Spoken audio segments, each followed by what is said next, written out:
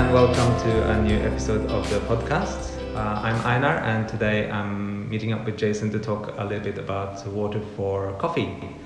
The water that we use when brewing coffee, the water that we have in Melbourne and in our shops.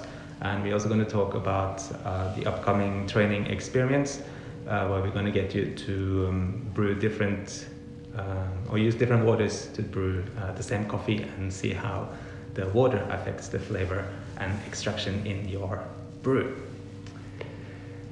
Jason, why should we care about the water that we use for coffee?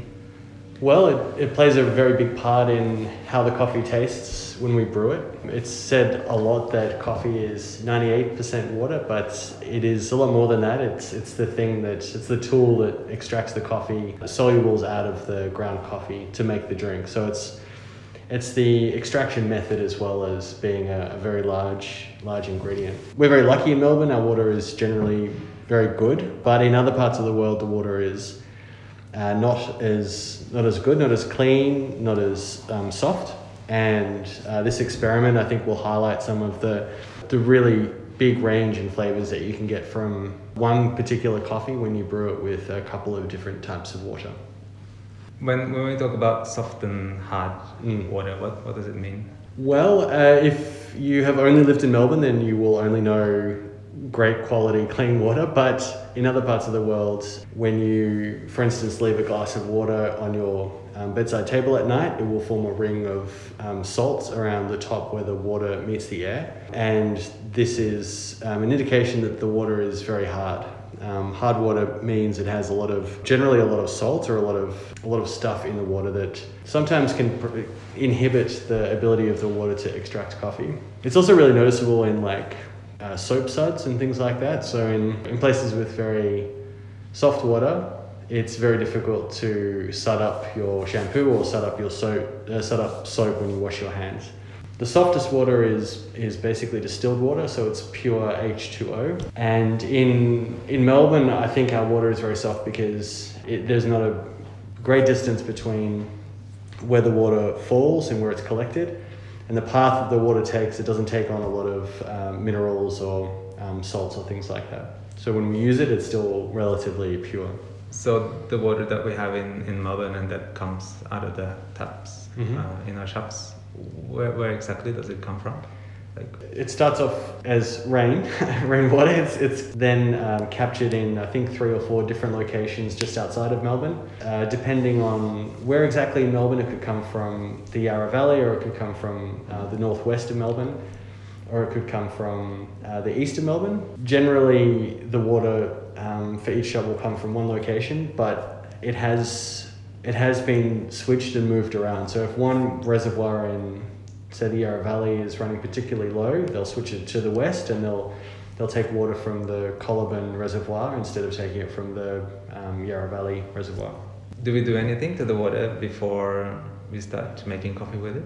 Yeah, we filter it very lightly, basically. So the water companies will add a little bit of chlorine to the water to kill any germs that could be in there. They do that for Listeria and Salmonella and some of those other things which are still fairly harmful to vulnerable people. They add just a tiny bit of chlorine, but chlorine's such a strong chemical that you can smell it when you're running the tap cold. It sort of comes off and becomes a gas really easily, and you can smell it. So we use a very simple carbon filter in our shops to basically take out that chlorine taste in the water. There are other ways of treating water, so we can use. We could use a reverse osmosis, which is like a very sort of a forceful mechanism from removing everything from the water.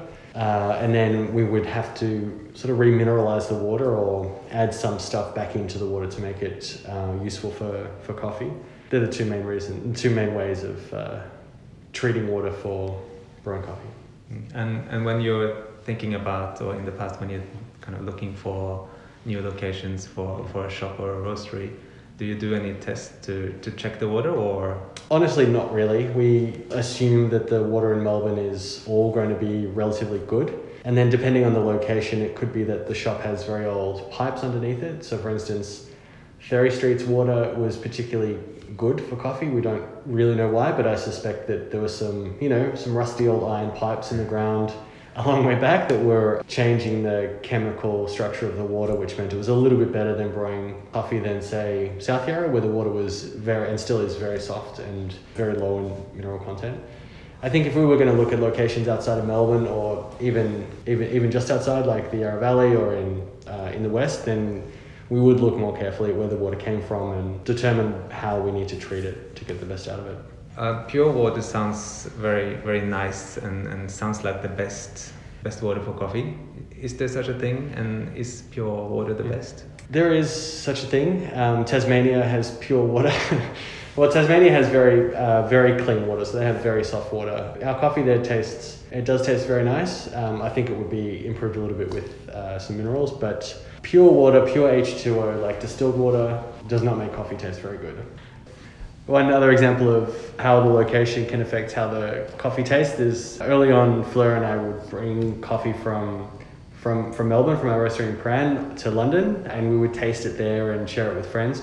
And our coffee typically did not taste all that great when we left Australia, and we did a tasting session with a notable roaster, and we were surprised at how poorly our coffee was performing in London. Thinking about it now, it's because the way that we roast coffee is largely influenced by the way that we taste it with our water. So the way that coffee is roasted in London is also a reflection of the way that coffee tastes when it's brewed with their water. So switching their coffee to brew it in Melbourne would mean that it doesn't taste optimal for that sort of, roasting profile, and then vice versa as well. You were mentioning when we were talking earlier that places or roasteries placed in locations with hard water tends to roast a little bit darker. What's the reason for that? Generally, the example given is north and south of Italy. So the south of Italy has very hard water and they roast quite a bit darker, and the north of Italy, because it's closer to the Alps, they have a bit cleaner water and they roast a little bit lighter. I'm not, for Italy, I don't know how true that is, but anecdotally between places like London and Melbourne, I've found that darker roasted coffee tastes better in London and lighter roasted coffee tastes better in Melbourne. And I think that's because the water in London is very hard at 400 parts per million, and the water in Melbourne is very soft at about 80 parts per million. A few years ago, there seemed to be a trend of making water for your coffee, especially for the AeroPress competitions, to up to date with the recent trends. But can we talk a little bit about that trend that might still be ongoing? I mean, part of the experiment that you're going to take part in is with water that is made. So we're going to take some distilled water and we're going to add a couple of salts to it to create sort of like an ideal, well, maybe we will make an ideal water for you to taste. And the reason people were doing this for competition is that they would be able to sort of engineer, the perfect water for the coffee that they wanted to brew. So they could brew the coffee with soft water and then say, actually, maybe we'll try it with a little bit harder water and the coffee might taste a little bit better. So sort of tinkering with the chemical composition of the water that you're using for brewing could give you better results. And I think that was the premise behind all the futzing about with stuff for AeroPress competitions. So for the experiment that you're going to do in the shop as a team is brew the same coffee with different types of water. We're going to send you 3 water samples and 500 grams of a mystery coffee. You're going to start with dialing the coffee in with the water that you normally have in the shop. So we call this your control water. That's the reference. When you have the grind size ready and dialed in the coffee, you will then brew the coffees again with the different water samples and filling out the form, taking notes on the difference in acidity, sweetness, texture, body. Any tasting notes? Do they taste different? Yeah, and the purpose is to get an understanding of what one particular coffee, the range of flavors that can come from a particular coffee when it's brewed with various waters. This gives you an idea of what the experience of someone who lives in Perth might be having, or Tasmania, or London. Yeah, with this experiment, I don't think there's too much that can go wrong, but obviously just be careful not to switch the waters while you're brewing them. So brew one and keep the jar close to the form, so you know that is the water that you're brewing with. Apart from that, obviously all the water is safe to drink and consume. Yeah, I think also we don't have a lot of the sample waters, so use it carefully. You can use the boiler tap to rinse the cone and the water filters, stuff like that. Just boil up the amount that you need for brewing 1 cup or 2 cup. Yeah, it's up to you which recipe you use. Just make sure that you use the same recipe for all the different samples. Good luck. Enjoy the coffee. Good luck.